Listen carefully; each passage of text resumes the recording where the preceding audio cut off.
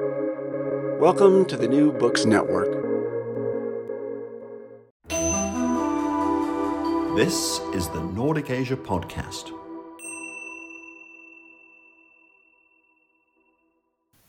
Welcome to the Nordic Asia Podcast, a collaboration sharing expertise on Asia across the Nordic region.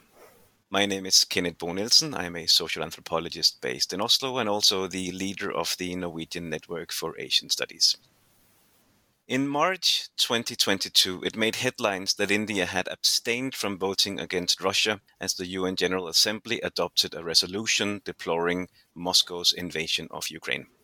This was, in fact, India's third abstention on a UN vote in less than a week on Russia's military offensive. For experts on Indian foreign policy, India's so-called neutral line on this issue was expected. But nonetheless, many commentators, particularly in the West, raised the question of why India, as the world's largest democracy, was unable to take a clear stand against the Russian attack on Ukraine. In this episode, we analyze the diplomatic tightrope that India has had to walk over the war in Ukraine, and we try to draw out some of the implications of India's Ukrainian dilemma for India's position in the world and for global geopolitics more broadly. To do so, I have with me a panel of experts on India's foreign policy and India's global ambitions. Sunniva Eng from University of Oslo, Henrik Chetan Aspengren from the Swedish Institute of International Affairs, and Ravinder Kaur from the University of Copenhagen. Welcome to all of you. And Sunniva Eng, let's begin by getting the storyline straight first, because there have been now several rounds of voting in the UN on the war in Ukraine. Please walk us through what these votes have been about and India's position on these votes. Well, on Friday, the 25th of February, only just 2 days after the beginning of Russia's invasion of Ukraine, the UN Security Council rejected a draft resolution that would have demanded that Moscow immediately stop its attack on Ukraine, withdraw all troops, and end the military offensive. So this draft, submitted by Albania and the United States, had the support of 11 member countries, but it was vetoed by the Russian Federation. As we know, a no vote from any one of the 5 permanent members of the Council stops any action on any measure that has been put before the Council. Now, the fact that Russia used its veto was perhaps not so surprising. But at the same time, in this Security Council vote, India, China, and the United Arab Emirates all abstained. And it is India's decision to abstain in the matter of Russia which has attracted attention. And this is a policy which India since has continued. Then again, on the 2nd of March, in an emergency session of the UN's General Assembly, the UN voted overwhelmingly in favor of a resolution deploring the invasion of Ukraine and calling for the immediate withdrawal of Russian forces. Now, 141 of the 193 member states voted for the resolution, 5 voted against, and 35 countries abstained. And again, India was amongst the countries abstaining, along with China. What lies behind this Indian stance on Russia and the invasion?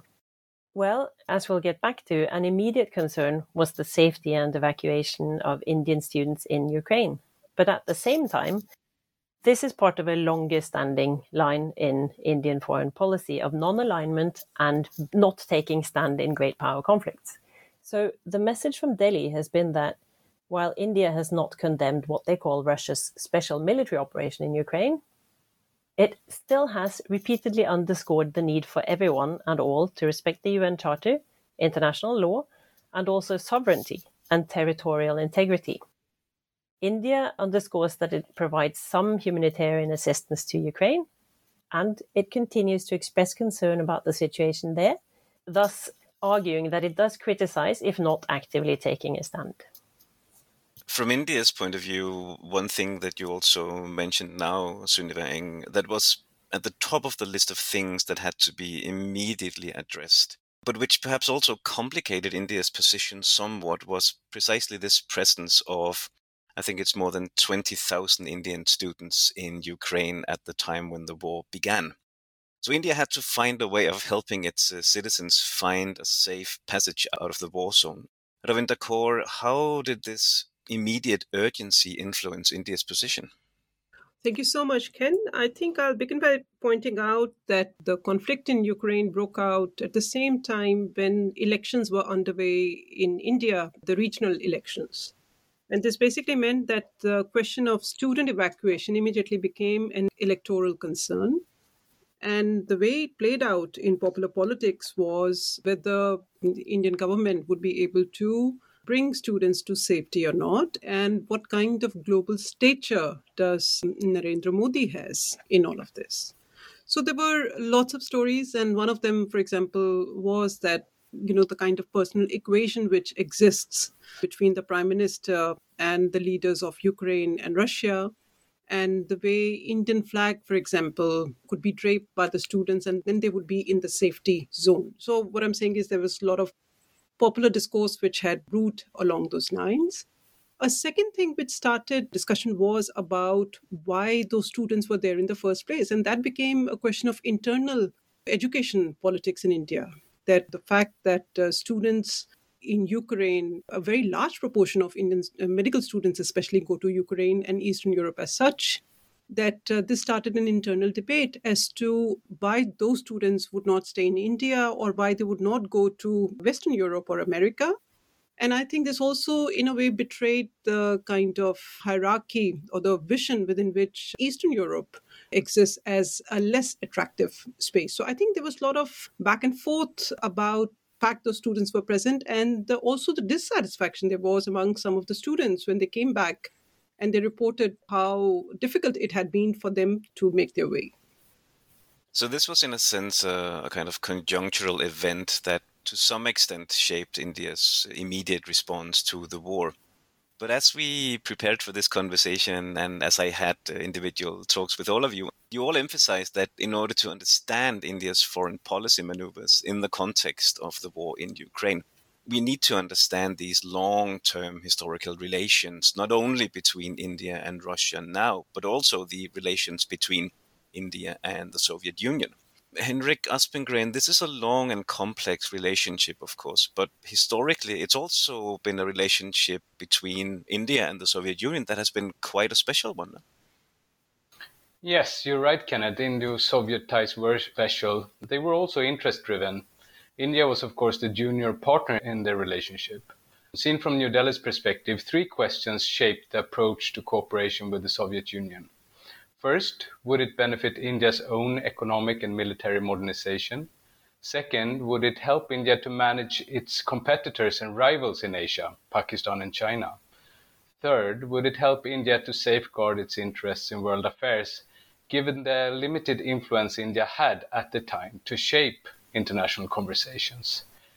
Now, clearly, India's mixed economy model based on state-run enterprises and long-term planning and so forth made the fit easier with the Soviet Union than with many Western countries. And geographical proximity also played a role here. But so did the fact that the US had made Pakistan central to its security architecture in South and Central Asia. So when Khrushchev signaled a more pro-India stance, it made perfect strategic sense for India to turn to the Soviet Union for cooperation in military and civil sectors. And to expand ties with the Soviet Union made even more sense to New Delhi as Soviet Sino-antagonism deepened towards the late 50s and early 60s. And from this perspective, the signing of the 20-year Indo-Soviet Treaty of Peace and Friendship in 1971 was the culmination of a trajectory started already in the mid-1950s. But it's no coincidence here that it was signed as the US began to make overtures to China and also intervened on the Pakistani side against India during Bangladesh War of Independence. Again, cooperation with the Soviet Union was partly shaped by India's rivalries with neighbors in Asia and the less constructive US role. All the while, the Soviet Union was sensitive to India's view that Kashmir should not be internationalized, and this was also reflected in Soviet Union's voting pattern in the United Nations Security Council. But in the mid-1980s, there was a rethink on the Indian side. Rajiv Gandhi thought dependencies of the Soviet Union were too big and that the US would be a better possibility for India's economy. So when Gorbachev's more friendly approach to Pakistan That made it also easier to begin the transition towards the West. I will end on this. As the Soviet Union began to fall, New Delhi went colder on Moscow, and the 20-year celebration in 1991 of the 1971 treaty went almost unnoticed.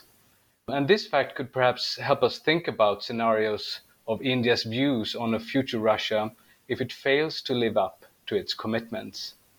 I completely agree with what Henrik has just gone through about the Cold War period. And just to follow up and bring the story a bit up to date, the case today is that India's Ministry of External Affairs argue that bilateral ties with Russia are a key pillar of India's foreign policy, and that India sees Russia as a long-standing and time-tested friend that has played a significant role in its economic development and security.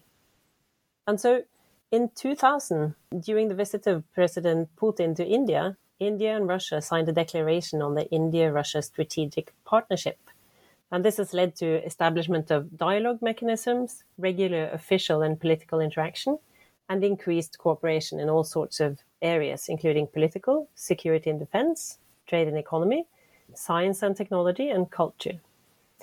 And then in 2010, as President Medvedev visited India, it was decided to further upgrade the strategic partnership to what is now called the Special and Privileged Strategic Partnership. And just as Henrik emphasized that there is this background history of India-Soviet Union/Russia relations, there is also a parallel story within the United Nations organization that this relationship shows us. So if we look at the period after the Cold War and during the 2000s, India has actually kept up their practice of voting in support of Moscow's line. So, for example, with India voting against the resolution adopted by the UN Human Rights Commission in 2001 to condemn Russia's disproportionate use of force in Chechnya.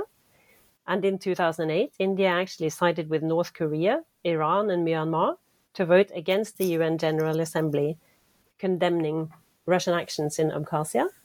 And then in 2013 and 2016, in UN General Assembly resolutions criticizing the Assad regime in Syria, supported by Russia, India again abstained from voting.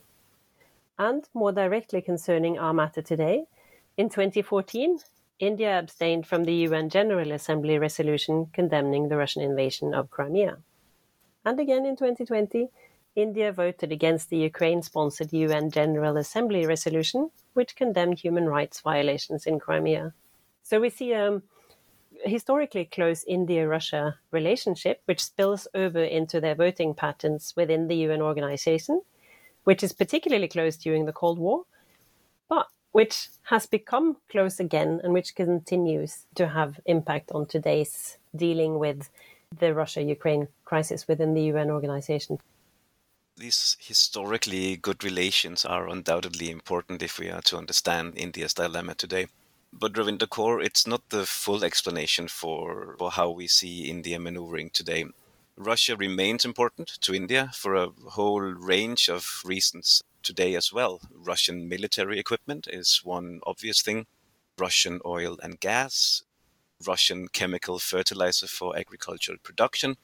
Those are all essential things to keep the Indian economy going and also to keep India's military functioning.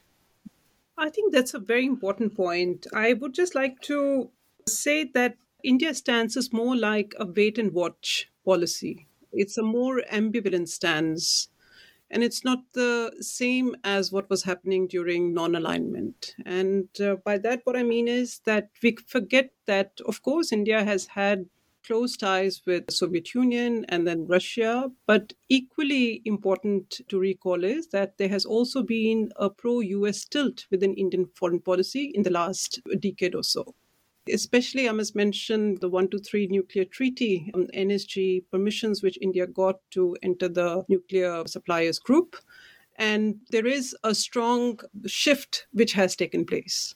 What it means is that indeed Russia is an important partner and it is likely to be, but equally there will remain an ambivalence. So India is doing wait and watch. And there are several reasons for that. Of course, Russia is the biggest supplier of weapons to India. And of course, there are many weapon suppliers in the world, but Russian weapons tend to be cheaper ones. And India is very cost conscious on this. Secondly, oil. Right now, as we all know, Russia is offering discounted oil, which India, right as we speak, is looking into a modus operandi of buying in rupee rubles. And it is quite likely that it might happen. The third reason that there is some degree of ambivalence in India's stances, India has always sought what is called strategic autonomy or wish to have a more multipolar world, and that is an old tradition. But what is new also in this is that India too has its own ambitions to be a global power, and which has become stronger as 3 decades have passed with the economic reforms, as Indian economic growth has taken a steep upward curve. Along with that, ambitions have also risen. So I think in that sense, I'm tremendously cautious in comparing India's stance right along with what was happening in 1950s and 60s. Of course, India is not involved in great power rivalry, but then again, it comes from a very different kind of logic this time. I agree with Ravinder here. It's important to keep in mind that India's response to Russia's invasion of Ukraine has many facets to it. Historical ties, dependencies, yes, for sure. But it is also guided, as Ravinder says, by India's wish to be arriving at some independent decisions based on its own interests here. With the effect of the pandemic still palpable, rising energy and food prices is not what the Indian population wish to see. And it's not an easy argument to make that living with high fuel prices is a small price to pay in the fight against authoritarianism in a country where over 250 million survive on less than $2 a day. And if India raises the share of Russian oil imports from the percentage point of just above 2% as it is today, that will not upset Indian voters as much as rising inflation will. So there is a logic here to India's behavior. And this logic, higher income countries might fail to see. But also, I just must say that Moscow being dependent on Beijing doesn't help India either. So keeping the partnership going is important in that sense as well. Ravinder, you mentioned India's slightly more recent pro-US tilt just now. So let's shift perspectives a bit then. Because it is correct, as you say, that India also has close relations with the US, and that is part of the dilemma for India, how to remain on reasonably good terms with Russia without alienating the US. As we heard earlier, historically, these Indo-US relations were not always that good, but much has changed. President Obama called the Indo-US partnership the defining partnership of the 21st century. And more recently, we may recall the so-called bromance between Modi and Donald Trump just a few years ago. And of course, there's a huge Indian diaspora in the US. And that's also been crucial in forming closer ties between India and the US. And there's the Quad Trilateral Security Dialogue, in which India also plays a key role alongside the US. So, on the one hand, many factors keeping India close to Russia, but also many factors pulling India closer to the US. We've heard recently President Biden stress at a press conference that among the Quad countries, India had been somewhat shaky in acting against Russia. Sunniva Eng, how has India handled the US connection so far?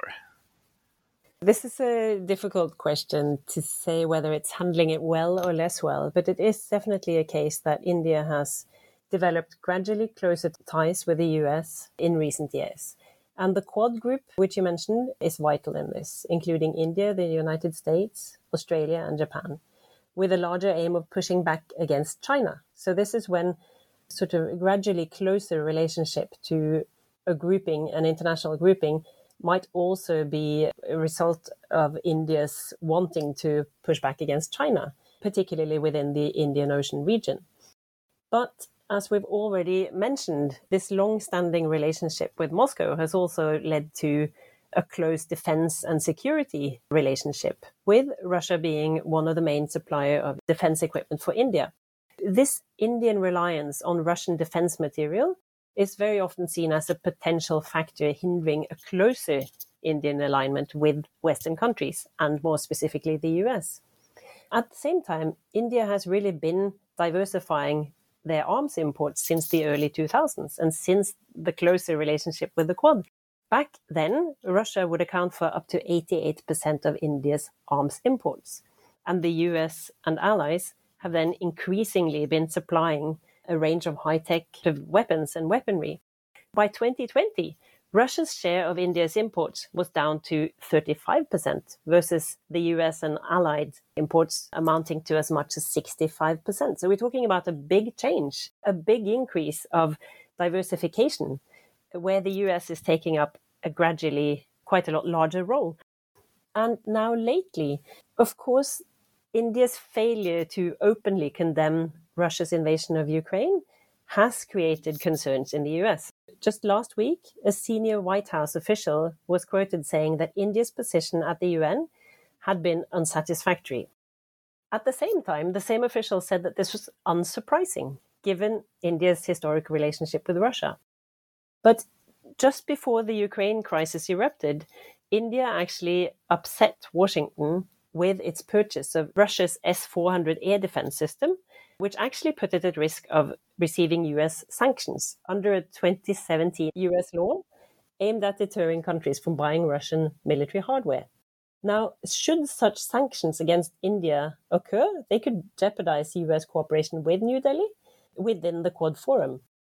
But at the same time, signals from Washington and their allies and partners is actually saying that they might think about how they could help countries that might be considering how to replace Russian defense system, meaning a further diversification would not be entirely surprising. I think Ravinder's point made earlier was really important, because simply replacing Russian equipment with American equipment does not automatically mean that India will align with the international liberal order. India might want something else entirely. And this is where I really agree with the point that strategic autonomy is a key concept here.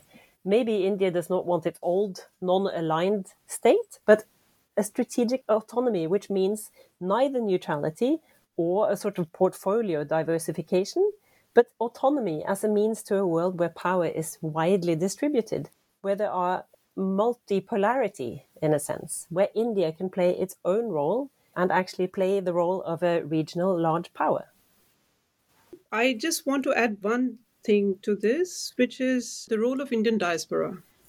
And I think it's so forgotten that Indian elite is actually very much invested in America in a way that it is not in Russia. So, of course, we have the weight of historical relations, but we must also remember that, some of the biggest tech companies in the US, they are literally being run by Indians. And that has a huge value, also emotional value in India, as there is a global stature of India being hyped. So I just think that this is not going to be that straightforward. The reason I continue to use the word ambivalence is to precisely suggest that there are multiple ties which are at stake. So this is at one level. But the other thing I want to point out is that this is not just about India-Russia or India-US. There are more relationships which complicate this field. India-China, Pakistan-China, Pakistan-Russia. Because recall that the last leader who visited Russia before the conflict broke out was Imran Khan. And there is a fallout taking place as we speak in Pakistan on this as well. So whose friend, whose enemy, whose friend's friends, whose enemies' enemies? I mean, this whole thing is very complicated at this moment. I think, therefore, I believe that a lot of Indian policymakers are literally doing this hedging the bets, keeping the doors open, and basically seeing who the winner is, because you don't want to lose any opportunities. So I would not just always fall back upon that India and Russia have an old relationship, because this is not how foreign policies work. People think about something called national interest. If this is true, then of course this ambivalence makes perfect sense. We'll get to return to this bigger global picture in just a minute, but Henrik Aspengren, this is, after all, the Nordic Asia podcast. So let's for a minute try to apply a Nordic perspective on this situation. All the Nordic countries have, for various reasons, but mainly for economic reasons, been trying for years to forge closer ties with India. At the same time, across the Nordic region, even in historically NATO-skeptical countries, NATO is suddenly more popular than it's ever been. I think that applies across the Nordic region. And there is, of course, widespread political support, widespread popular support for Ukraine as well in the Nordic countries. With even otherwise NATO-skeptical countries like Sweden and Finland warming to the idea of NATO membership as well. Will this war in Ukraine, as some kind of side effect, impact Indo-Nordic relations in any way? It's a difficult question, of course, but since we're so early in what we see unfold here, as you said, all the Nordic countries, apart from Iceland perhaps, have decided to go full in their partnership with India. The business opportunities and trade is sort of the baseline. I don't think India's response to Russia's aggression will walk back the political investments done by Nordic capitals for developing these partnerships. But I do hope India's approach to the war has ended some of the sort of lazy analysis of India done in several capitals across Europe and the Nordic countries, of course. Because I think the views expressed on India's behavior are sometimes rooted in expectations built on a sort of incomplete understanding of India's historic behavior internationally and its current behavior, and also the domestic drivers for its foreign policy. So I do hope that we can see a sort of more intense scrutiny of how we discuss India and the reasons for India's approaches and behavior internationally. So we're approaching the end of this episode, but there is one question I'd like all of you to comment on, and it goes back to some of the things we discussed earlier about Indo-US relationships, but also these more multi-layered and complex relations that really complicate matters here. Let's be realistic. Biden, Blinken, they will surely be well aware of India's position here. Most of the time, as you say, foreign policy is dictated by a good deal of self-interest and pragmatism. And of course, India is no exception in this regard. So it cannot come as any surprise to the US that India would abstain from voting against Russia. As we heard, it was expected because it had many good reasons for doing so. At the same time, it might be argued, and we can discuss this now, whether this time around it isn't business as usual from the point of view maybe of the US in particular. Here we have a country, Russia, invading a democratic state in Europe after having sought to destabilize democracy in the US by interfering in the 2016 elections. So among a number of US Democrats, including Biden in the count here, the perception may be that Russia is not just pursuing strategic geopolitical interests in its immediate neighborhood. It's actually out to undermine liberal democracies wherever they come across them. This, in turn, may mean that the stakes from the point of the US, perhaps, are actually much higher this time. And that this, in turn, means that democratic countries like India must now actually step up and take a proactive stand against the Putin regime. In fact, as we have this conversation now, Russia's foreign minister, Sergei Lavrov, is actually visiting New Delhi. Something that sparked quite strong, at least rhetorical reactions from the US. We had the US Commerce Secretary Gina Raimondo saying that, and I quote, "Now is the time to stand on the right side of history and to stand with the US and dozens of other countries standing up for freedom, democracy, and sovereignty with the Ukrainian people and not funding and fueling and aiding President Putin's war." And she also called India hosting Lavrov as deeply disappointing. Are the stakes higher this time around, Sunniva? It is indeed a serious situation which calls for mobilization. At the same time, India certainly takes a pride in being the world's largest democracy. That is for sure. But I think their unwillingness to go along with what is a Western multilateral initiative says more about India's own place in an international order dominated by the West and their ambitions, rather than their relationship to Russia. I think India has repeatedly called for a form of more representative global governance. And I think so long as this international order does not fully accommodate India as an equal member of a great power club, India will continue to pursue its own path and pursue multipolarity and international recognition. So I think India will keep up its selective and independent route and be pragmatic.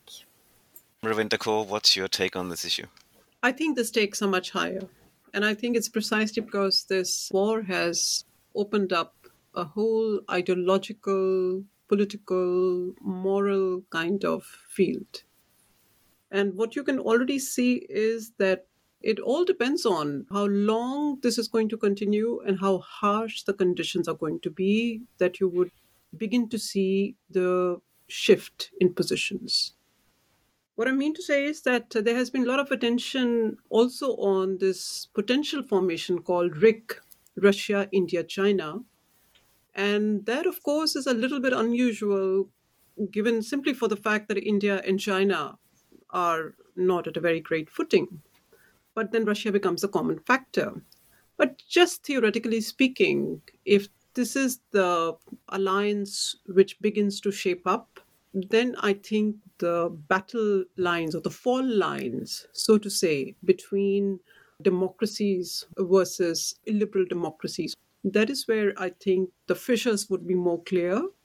And I think the thing about Ukraine also is that this is literally right next door, especially seen from the point of view from the Nordic countries, not so much maybe Denmark, Norway, Sweden, but Finland, for instance, which is literally next door to Russia, or Eastern Europe. So the tensions are very, very different. So therefore, you would see the reaction is also very different. So this is not something far away which is happening away from Europe. This is literally here.